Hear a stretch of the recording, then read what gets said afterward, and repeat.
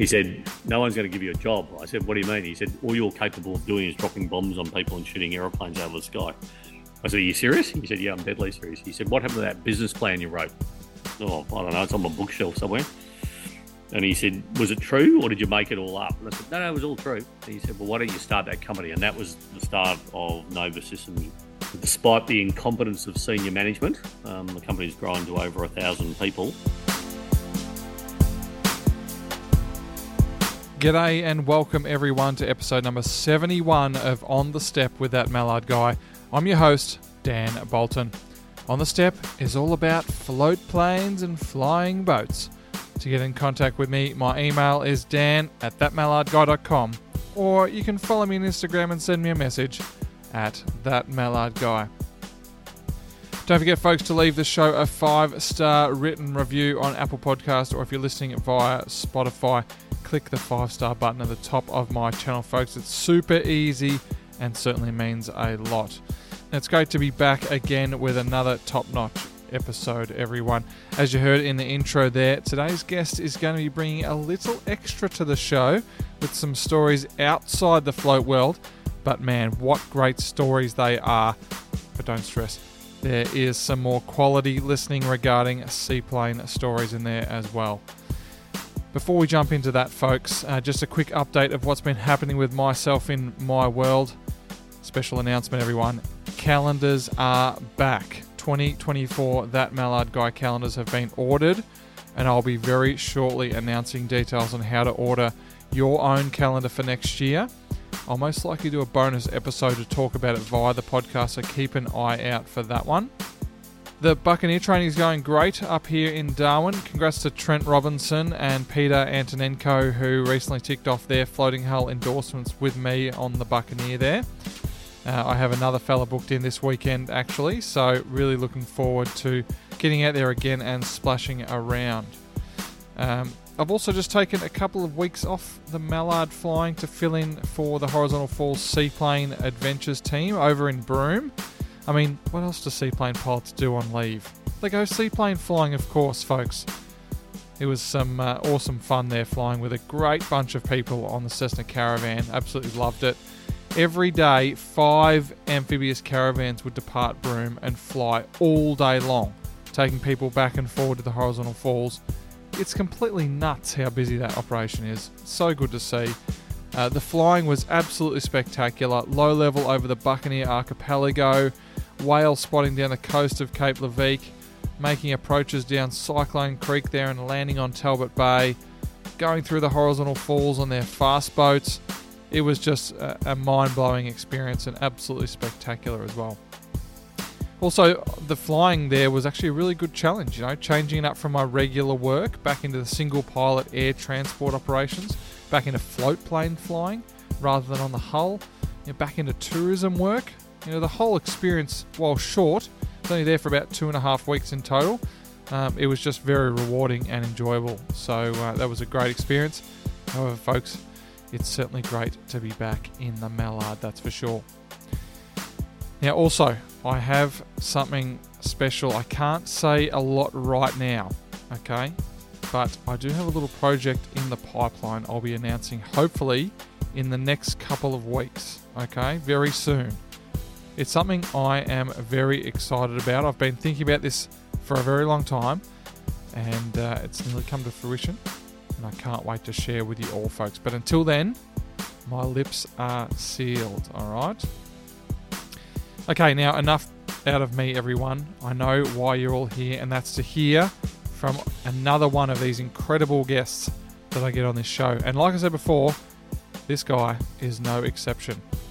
Now, last year in the month of April, I embarked on what would end up being one of the most exciting weeks of my aviation career, training 7 highly experienced pilots how to fly the floating hull aircraft on a 75-year-old Republic Seebee.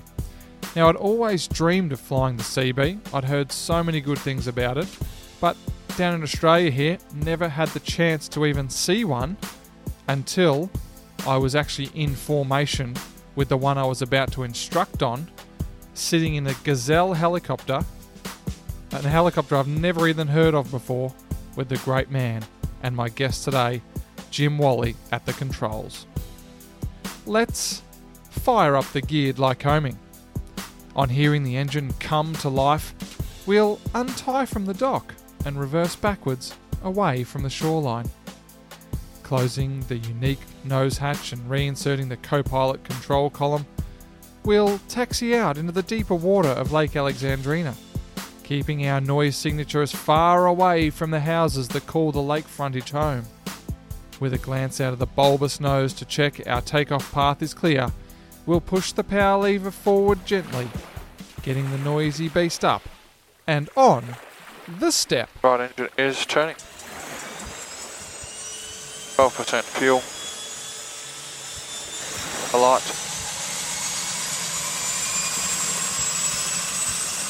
Alrighty, welcome to On the Step. He's a former F-18 Hornet pilot, graduate of the Empire Test Pilot School in the UK, co-founder of the engineering services and technology solutions company Nova Systems. He's also the owner of multiple badass aircraft, including a CAC Boomerang, Marchetti S-211 military fighter jet trainer, and Gazelle helicopter. But best of all, folks, and the thing we are all impressed with the most, he's a seaplane pilot and owns a beautiful 1947 model Republic Seebee. Jim Whalley, welcome finally to On the Step. Dan, thanks for having me. Great to be here, and great to be here with your viewers. Yeah, exactly, mate. It's something I've been trying to get on for a good year or so since we met up in April last year. And I first of all want to thank you for your patience. I've been trying to tee this interview up a few times with you, and life just gets in the way. I think last time it was the baby, Yeah, no, your one, not mine, mate. Your one. Yeah, well, mine. Yeah, that's right. Yeah. Yeah, once again, mate, thank you for coming on the show and talking about your career and especially some seaplane stuff. I obviously gave you a fair rap there, and there's a lot to talk about with your career. But, mate, I want to jump into the seaplane aspect straight away. Sure. And why don't we talk about what was the inspiration behind buying a Republic Seebee? I mean, you were flying the fastest aircraft in the world, and you now own one of the slowest. Well, that's true, and maybe that was part of the appeal. But Dan, as you know, Steve Barlow and I, my good mate who co-owns the aircraft with me, we learned to fly seaplanes in Alaska. I reckon it was about 2009, 2010. And we went up there and learned on some Piper Cubs with floats. And we had a great time, and then had some friends who lived in Seattle and flew from Anchorage down the west coast of Alaska and Canada to Seattle and a couple of de Havilland Beavers. And it was just great fun. Loved it. Scenery obviously fabulous. And went to places that you just couldn't go unless you had a seaplane. And after we got back, I guess we just, didn't do a lot with it. And Steve and I kept talking about we must get a seaplane, and we just didn't do much about it. And eventually, I tend to cruise the web looking for weird and wonderful aircraft, and came across the Seabee, which number one is very unique looking, but also has a bit of history. And it's it was nice because it was amphibian too, and I tend to like airplanes that do have some history and got a bit of Asian character about them. And convinced Steve that we should buy one of these, which the aircraft was in Canada, and ship it out. Its registration while it was in Canada was Charlie Foxtrot Bravo Uniform Mike, so it became affectionately known as Fat Bum. And we packed it in. Well, we had it packed into a container, shipped out to Australia, and then started the lengthy process of getting it ready to fly in Australia. A large part of which was the paperwork, because there's not actually any Seabees flying in Australia, and it hasn't been for several years. But I have to say, it was all worth it in the end. You've flown it, it's a beautiful aircraft on the water. On the land, it has some interesting characteristics. Yeah, well, why don't we start off with on the land part of it? Because, if people don't know what the aeroplane is, definitely worth a Google. It's a very bulbous-looking hull shape on it with a very thin tail that runs out to the tail like a boom almost from that bulbous, almost. I think of it almost like a cable car, canopy type thing, or the whole capsule. And running with that boom out to the tail there, and then strap some wings on it as well. but it's a tailwheel aircraft as well. So you also have those issues with tailwheel aircraft, but this one has that very narrow tailwheel base, doesn't it? It's a bit difficult to fly. Well, it's challenging. It certainly doesn't like a crosswind, and because the tail wheel itself is well in front of the vertical stab, any crosswind really does put a disproportionate amount of force and keeping it straight. Even just taxiing it is really hard work, even against the brakes. But one of the things about it is it's not an aeroplane that's easy to fly, and the part I guess I like about that is when you do actually get a good landing in. It's good job satisfaction. Yep. It's got other appeals like the fact that it is coming up to it's 75 years old, coming up to 80 years old, and it's had an interesting history in the movies. It appeared in a James Bond movie with Roger Moore. I think it was The Man with the Golden Gun or something like that. And there's quite an interesting sequence you can see on YouTube of it flying. And for those who are eagle-eyed, you will notice in the clip on YouTube, it's flying around quite happily with two of its floats on the wings. When it comes in land, one is missing. And in the end, that actual aircraft got destroyed. Was that blown up? Yeah, it did. Got blown up. Yeah, in the movie, or was it actual real life? I think it both in the movie and in real life, which was a bit of a shame. I wanted to touch now on the water aspect, mate, and that's probably where I step in a little bit more. I was given a random phone call last year. Part of the seaplane training that I'm doing here with the Buccaneer allows me to get out and help people like yourself, owners of seaplanes who need to get that training done when they have their own aircraft. Particularly those like me who aren't that competent. Well, yeah, you said you only just touched on the water really in Alaska, but got this random phone call, mate, to come down to a bunch of guys who own a Seabee and do about 5 endorsements. I think it was at the time. That was the plan. I think we ended up doing 7 in about 10 days, which was pretty crazy, and fly this Seabee. And get down there, meet you, Jim. It was just all guns, blazing once I got out of that hire car and out at the airport. I think we did a lap in the Gazelle together and was watching the Seabee take off on the runway with a couple of the guys doing some land circuits there, just getting used to those tailwheel characteristics. And then I think that afternoon you and I jumped into it and put it on the water. And that was the first time I think it had been on the water for a fair few years. And it was quite the boat, wasn't it? Yeah, absolutely. And it was. I don't think it's been on the water for sort of 6 or 7 years. So it was... it was fascinating for me and Dan, I guess for you as a very experienced seaplane pilot, interested in your first thoughts when you first flew it as well. It was cool from my perspective because I don't think I'd ever you always jump in new aeroplanes, but you've generally got someone who's flown that aeroplane before. So I guess from my perspective, to fly this aeroplane for the first time, getting in a Seabee for the first time, we did a couple of land circuits, I think, with yourself and a bit of general handling, but to go down there and approach the water, even with a fair bit of seaplane experience, was I was a little bit nervous about it, I guess, but I think I bounced a little bit off you, Jim, from that test pilot, background to make sure that I'm not doing anything stupid. But it was, I couldn't believe for an aircraft of its shape, it was such a good boat on the water, and for something that doesn't look as though it should fly at all. Yeah, exactly. It handled the water really well. There was no porpoise characteristics. It was really, really easy to manoeuvre.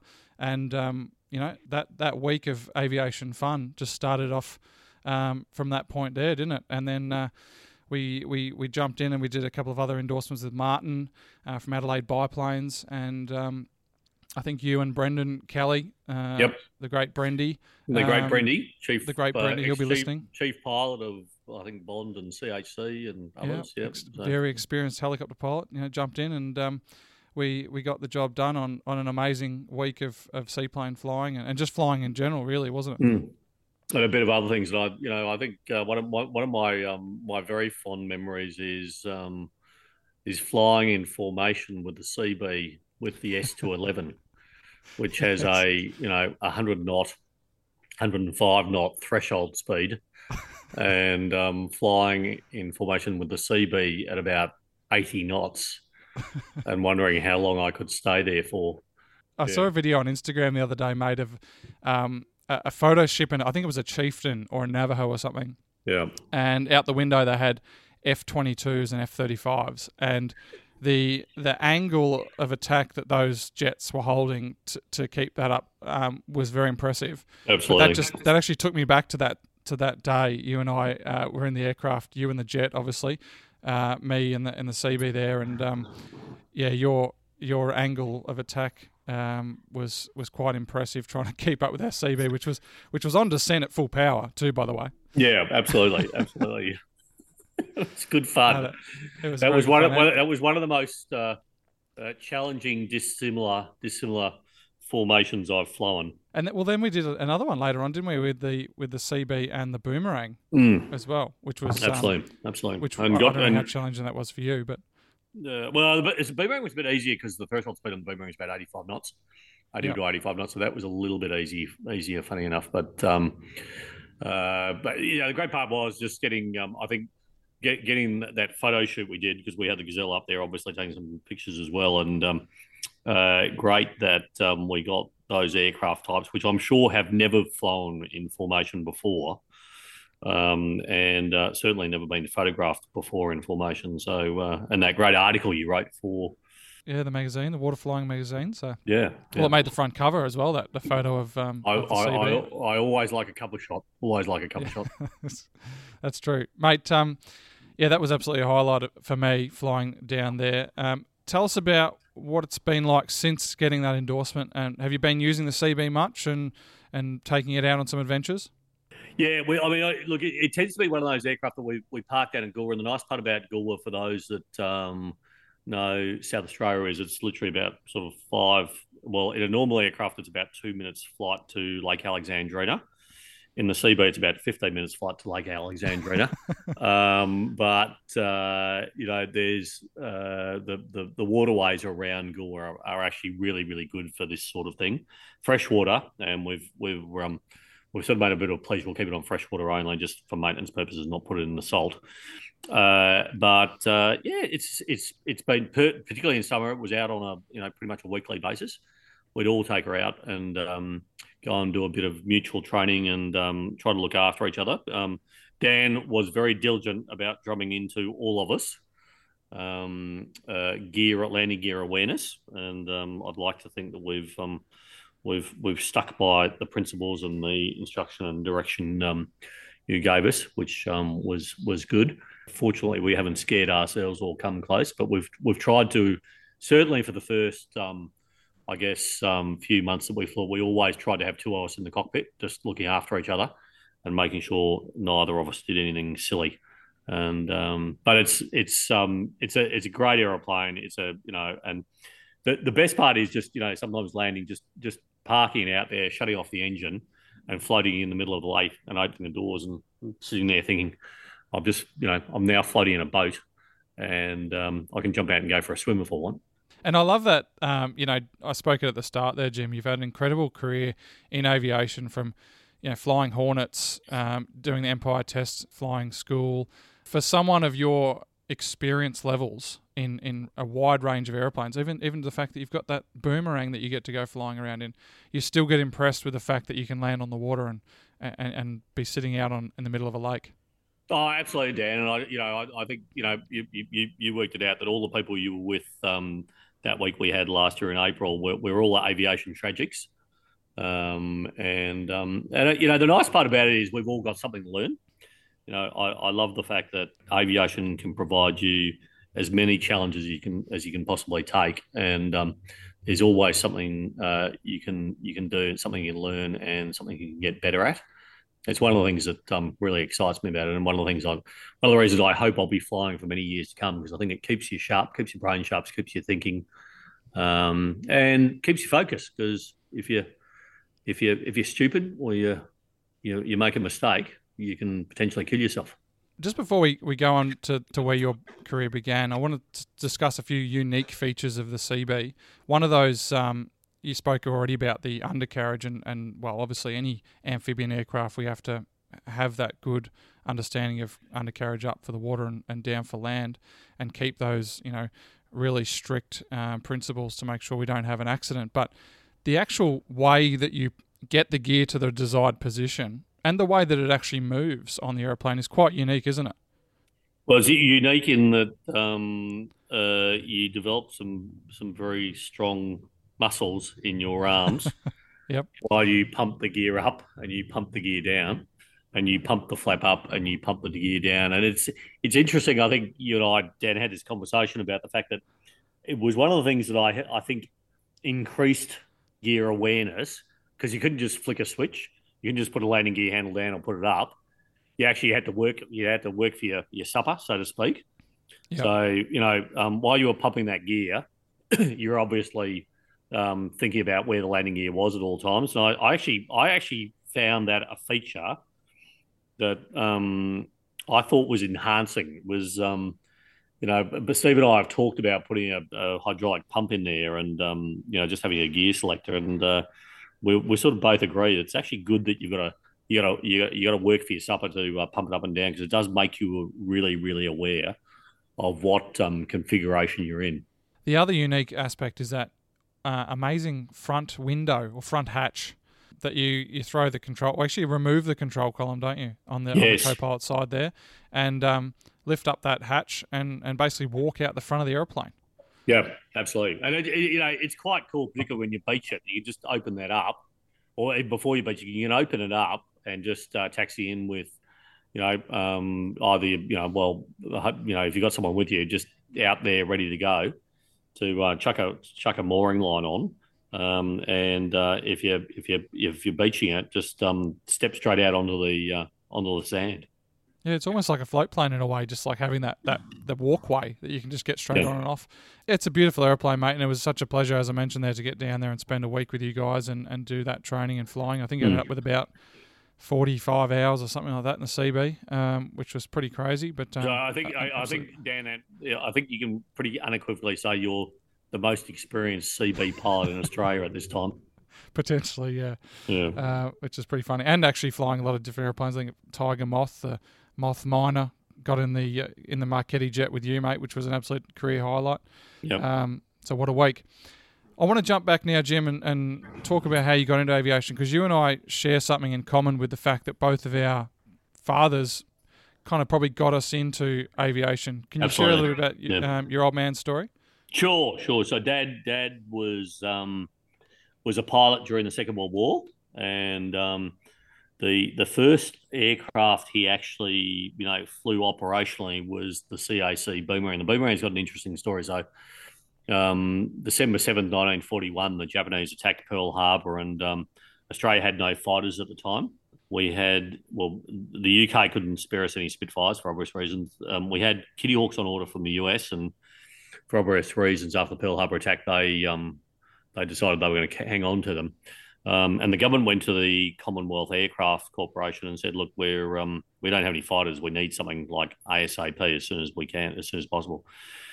And they said, oh, well, not sure. And they said, well, can you think about it? And they were producing a Pratt & Whitney 1830 under license at Lidcombe in New South Wales. They said, look, this is the engine, but, can you do something with this and build us something? And they said, well, think about it. And they met in January 1942, literally, 4 weeks after the Pearl Harbor attack. And they said, yeah, we think we can do something. And the government guy said, right, go for it. Design and build us something. And so they created the Boomerang. And the Boomerang did its first flight at the end of May of 1942. So from design and build us a fighter aircraft to first flight was less than 5 months, which insane is absolutely insane. If you're a student of industrial history, there were probably, I don't know, somewhere between 5 and 10 nations in the world. Australia at the time had a population of about, I think, around 8 million.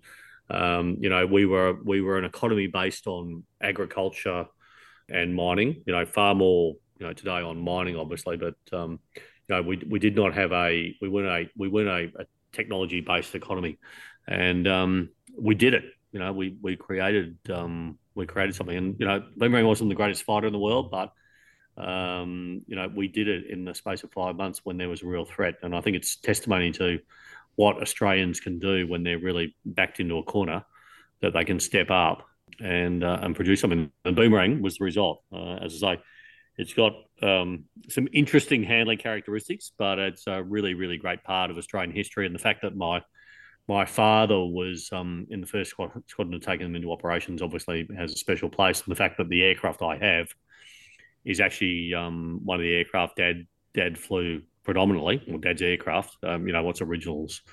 There's a fair bit that's had to be rebuilt, but it's great to have that historical connection. And I think that as a young kid, listening to stories from my father, from his mates who he flew with during the war, my godfather, Jeff Cousins, who my father died when I was 9 years old. My godfather, so basically became my second father, who flew with him, and so I'd always been interested, and I think in aviation, or been exposed to aviation, particularly military aviation, and I think from my earliest days, all I ever wanted to do was be a pilot in the Air Force.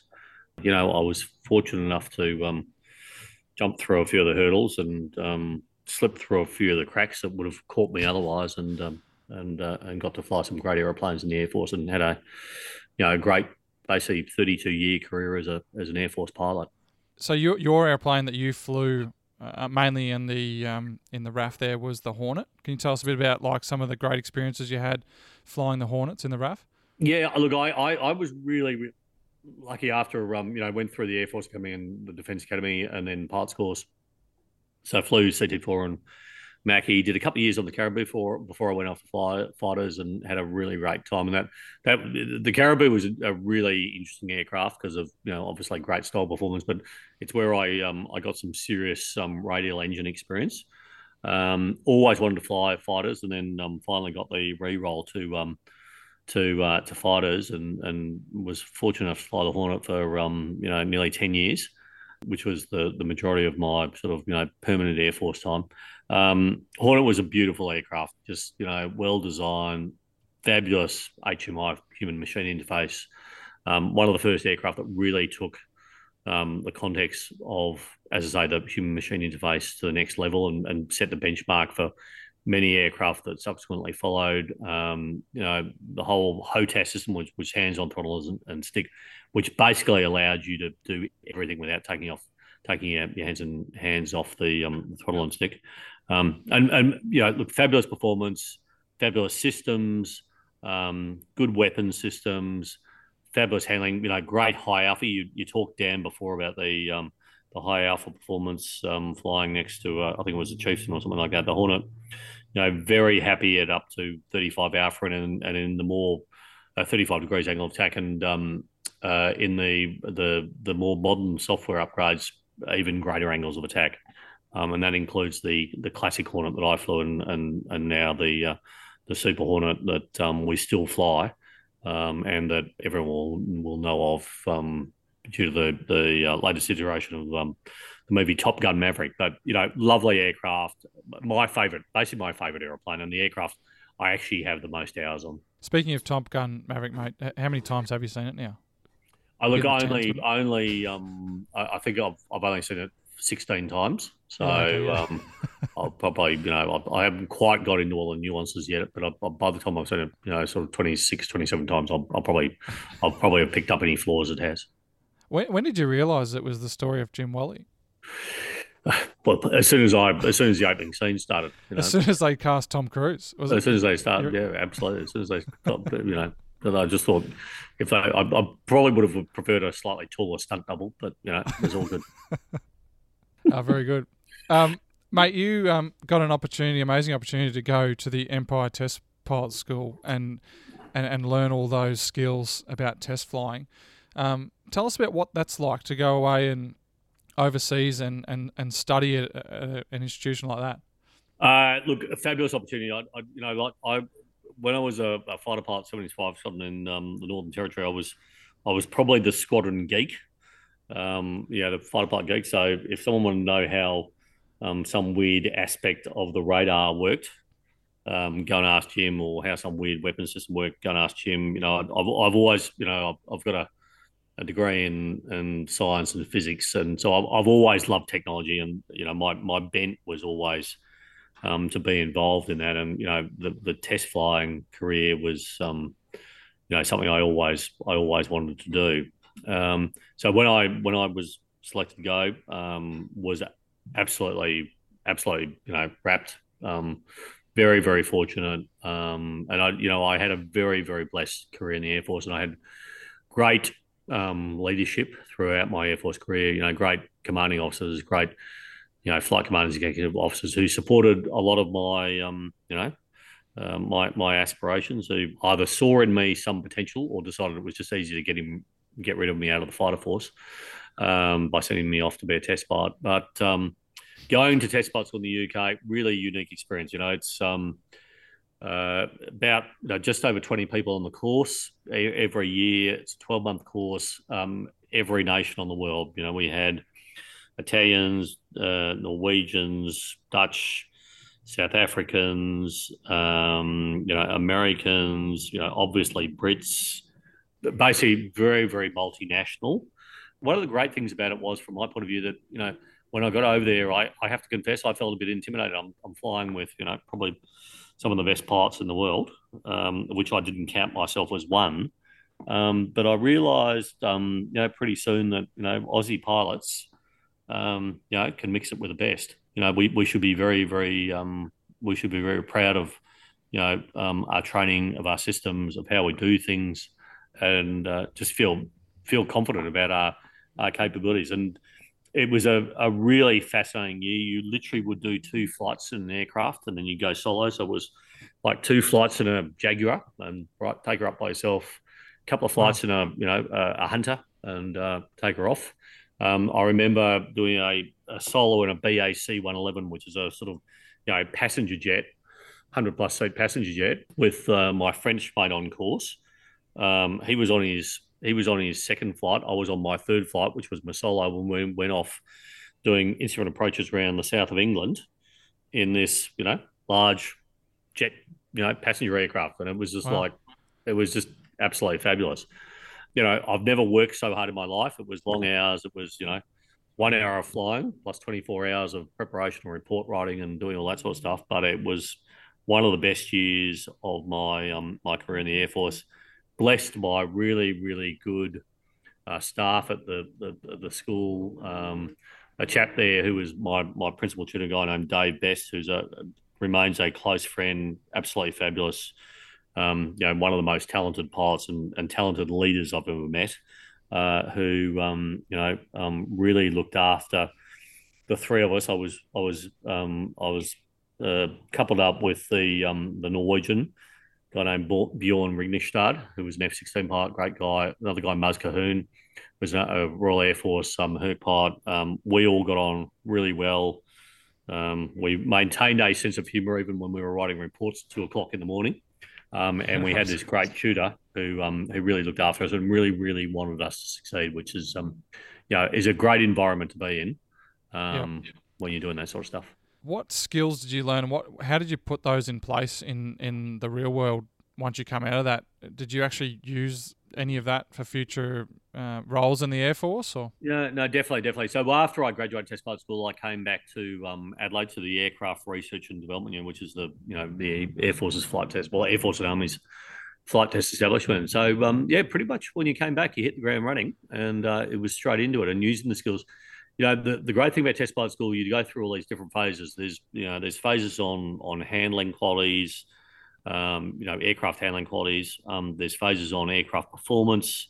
There's phases on system performance, and you learn to very, very objectively look at a platform and look at systems and find its good points and often its bad points, and be able to quantify and evaluate what it can and can't do, and hopefully help make those systems better where it's required. So, I found myself back in Edinburgh at the Aircraft Research and Development Unit, working on a whole range of things. It was putting night vision goggles on the F-18. It was putting the ASRAAM advanced short range air-to-air missile on the classic Hornet, which involved a lot of really, really intensive flight tests, because you have to deal with things like flutter. You have to deal with, obviously, all the software.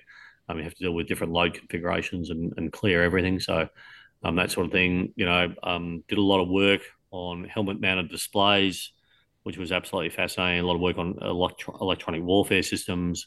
All that training on test flight school, pretty quickly, you were put in the firing line, and yep, let's use it and start flying and start writing those reports.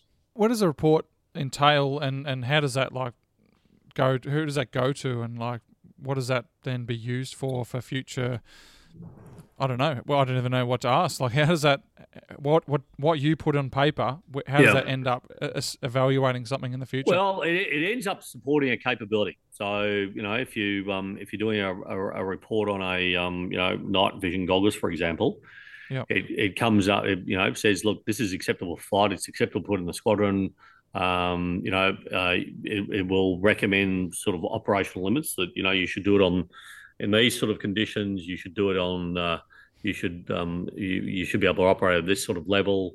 You get to actually exercise a fair bit of influence about whether something will be used or not, and potentially in combat operations. And that's why it's so important you are trained. It's so important that you're objective and hopefully reasonably articulate about it. But it will form the basis of a defence capability for for an aircraft or for a missile system or for an electronic warfare system. It sounds like all of this that you've just talked about after test pilot school has gone a long way into the future here, where I currently know what you're doing and the listeners will know now, but you then had to leave the Air Force and you went out and started your own business.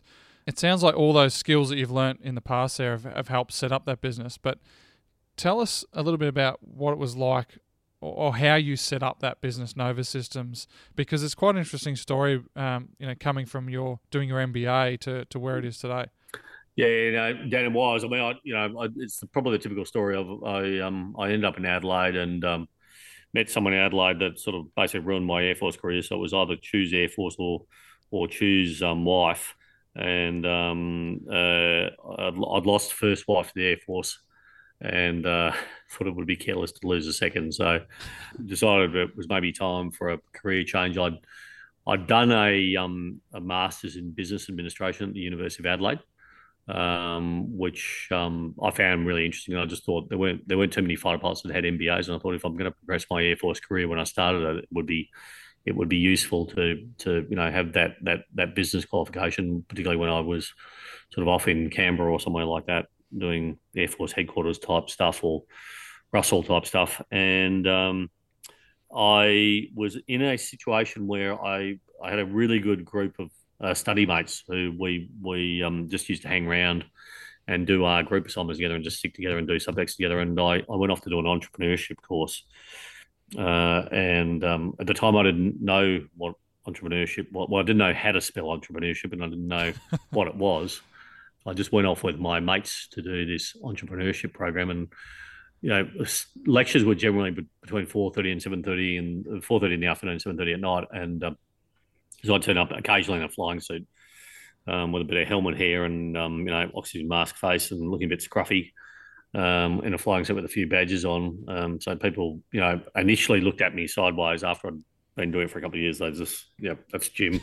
And I ended up in this entrepreneurship program, and the professor, the first assignment was a group assignment, which we did, funnily enough, on helping get tuna to the Japanese market by sticking basically popsicles up their bums, so they'd stay fresher longer.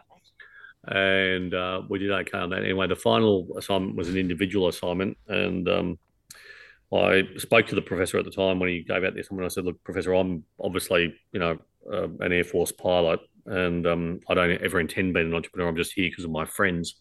Could you just give me another Harvard Business School case study? Because I don't really have any ideas about a business plan." The assignment was, come up with a business plan for something. And anyway, he said to me, "Jim, look, I'd really like you to think about something." And I said, "Look, I'll think about it." Came back next week, and I said, "Look, Professor, I've thought, but just I'm in the Air Force. I'm never going to do anything sort of in this space and sort of really enjoy it." But he said to me, I understand they call fighter pilots knuckleheads. And I said, oh, that's interesting. You know that, Professor? And I said, yes, yeah, they do. And they said, and why is that? And they said, oh, well, and I said, look, there's some belief that we're not that bright, which obviously is not true. And he said, yeah, that's interesting. He said, look, Jim, this is an entrepreneurship course. I want you to think of a business or you're going to fail. Do you understand that? And I said, yeah, I guess I do. So maybe I wasn't that bright. Maybe I was a knucklehead.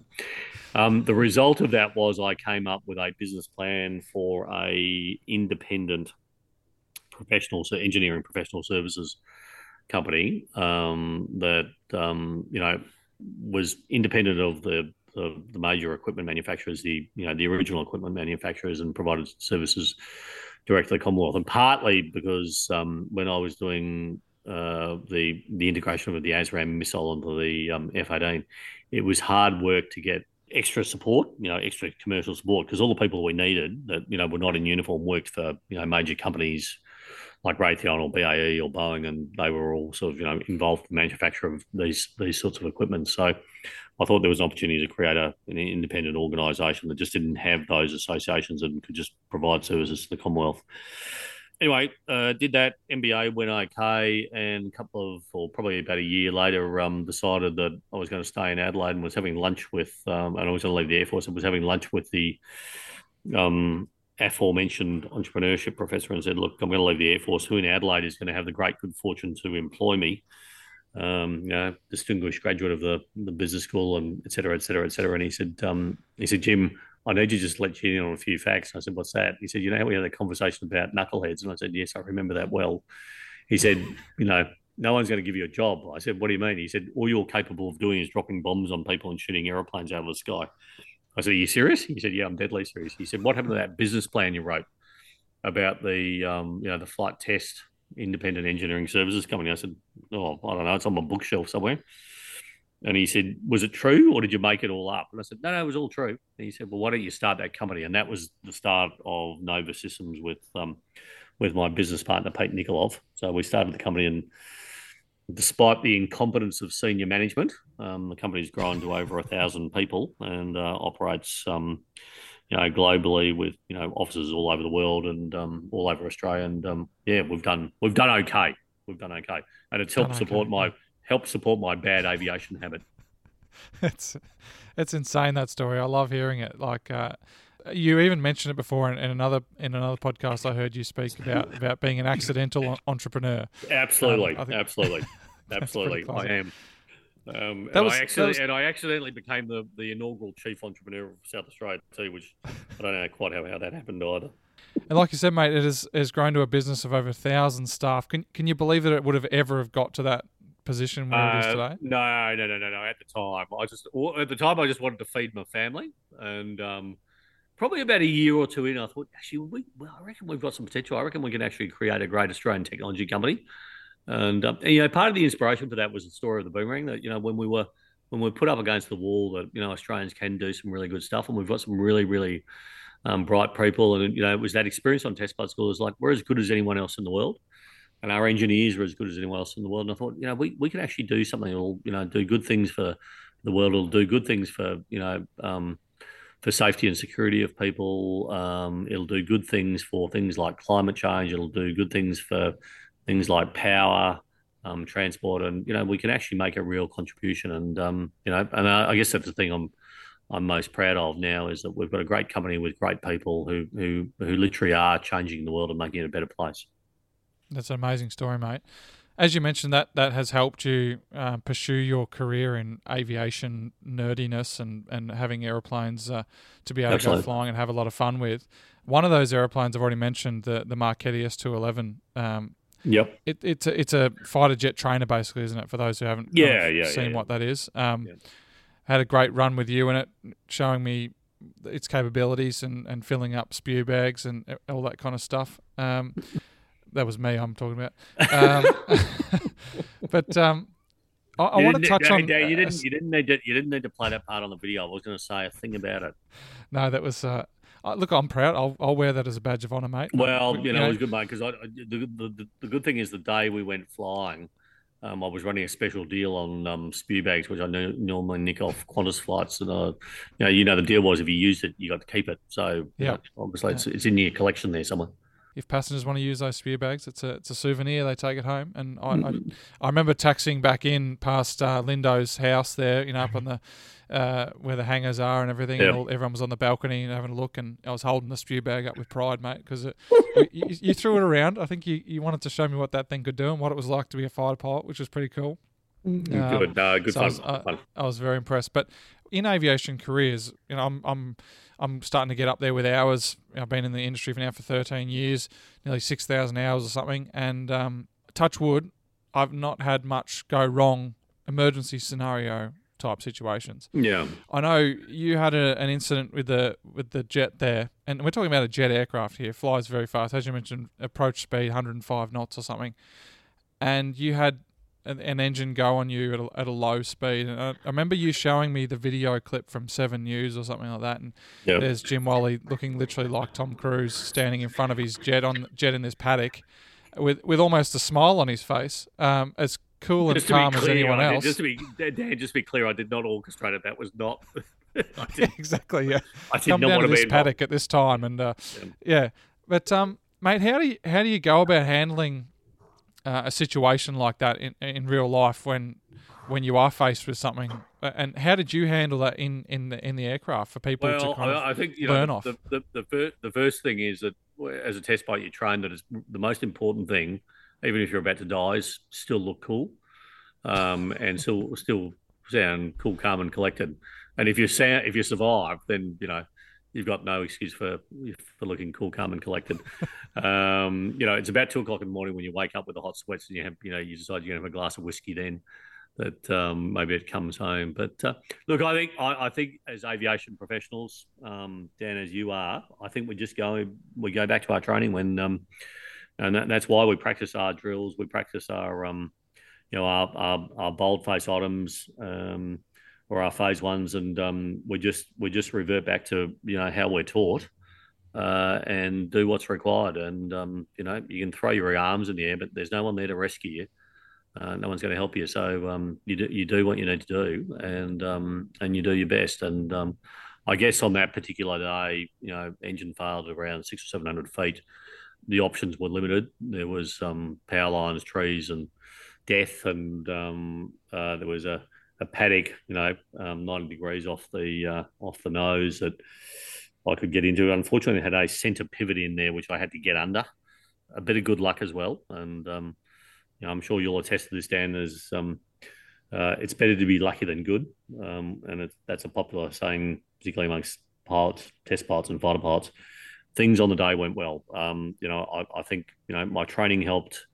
My familiarity with the aircraft helped, and fortunately, it all worked out well. And the jet came down pretty much intact, except for losing 14 inches off the tail after I went through the centre pivot. But 12 months later, was flying again. So it was. I think that's why we practice engine failures, why we practice emergencies, why it's so critical that we do, and get good at it. And one day, it might save your life. Mate, I normally end the episode here with a splash and dash questionnaire. I know we have got a little bit off topic, talking about your amazing career flying in the Air Force and creating that business. But we're going to jump into the splash and dash questionnaire, which is some kind of more rapid fire questions about seaplanes. Get us back onto the seaplane path before we end this episode. Excellent. Just be gentle, Dan. Be gentle with me. I'm a very inexperienced seaplane pilot, so don't make me look too foolish. Okay? You're a seaplane owner, mate, so you're very experienced. You haven't flown a lot of seaplanes in your hugely experienced but less experienced seaplane career. What's been your favourite so far that you have flown? No, well, given the fact that they total about 3, I would have to say the Seabee. But I actually, the one that was a lot of fun, through these friends when we were in Canada, was the Beaver. I think that's just a classic aeroplane on floats. But I love the Seabee because I just think it's beautiful on the water. It's a challenge on the land. It's just such a different aircraft, and it's got such great history. You mentioned Alaska there, like earlier before. You flew the Cub over there as well in Alaska. And whereabouts did you do that training? Actually, I take that back. It wasn't the Cub. It was the Piper Pacer. I think it was the Piper Pacer. Okay, on floats. It was side by side. So I apologise, erroneous error there. Piper Pacer on floats, which didn't have a lot of power, but flying around Alaska was just fabulous. It's beautiful scenery up there, and it was fabulous. Flew out of a place called Talkeetna, which was north of Anchorage. Beautiful. I've seen a lot of videos out of there. It looks like a great spot. That'll be on the list one day. Lakes, rivers, maybe open ocean, Coral Cay. Where have you? Where's been your favourite spot to land a seaplane so far? Somewhere down Lake Alexandrina, there, mate. Look, that little river run we did, which was it wasn't ridiculously tight, but it was like a little slalom course. I like those challenging, landing on big open water is, great, and pulling up and just throwing, turning the engine off and just listening to silence and just feeling the waves lap against it. But it's, it really, really good when you've got a spot that's a bit more challenging. And I remember doing a landing there with you with some glassy water, and just real satisfaction when you get it right. You don't always, but real satisfaction when you get it right and say, hey, I'm starting to get the hang of this. Yeah, there's a great photo in that magazine article that I wrote, a big overall shot from the chopper of us in that little slalom. You can see the path that we've taken as we landed before it and step turned through the kind of chicane that we called it, I think, and then out. It was a nice little challenge, that one. Yeah, beautiful. If you could choose any other seaplane, what would be the dream seaplane to fly? Actually, I tell you, I reckon one of the Grummins. I reckon either the Goose or the Widgeon. I'd really, I think they're just absolute classic aircraft, and I hope one day I'll get an opportunity to fly a Widgeon or a Goose. Yeah, well, you can actually fly them, the Goose, especially out of Lake Hood, I believe now, to do seaplane training. So I think that's one of my goals as well, to go on the Goose, and that probably stems from that, a bit like the Seabee, hey, like tail wheel and floating hull. Absolutely.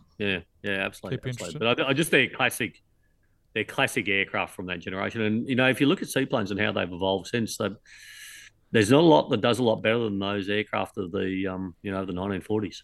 What about best looking seaplane? Have you got anything that stands out as a good looking seaplane? Seabee doesn't make that list, does it? The one that's not is the CP.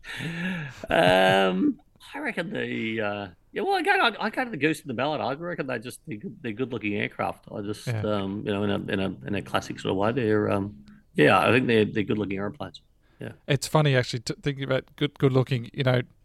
On that photo shoot day where we had the Gazelle with the boomerang and the Seabee, I taxied the plane over and parked it next to the I think it was next to the boomerang, wasn't it? And the boomerang was next to the jet.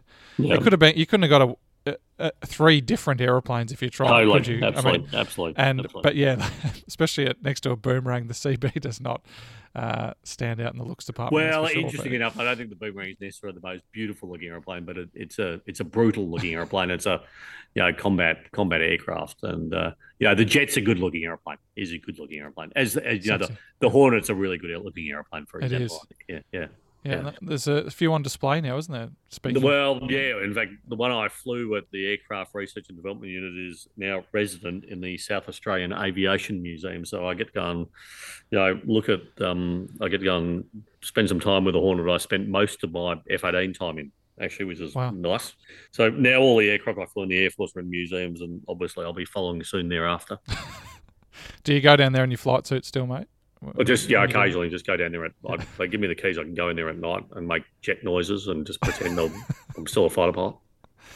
Actually, I think it was Brendy who told me that you keep a comb in your top pocket, don't you, as well?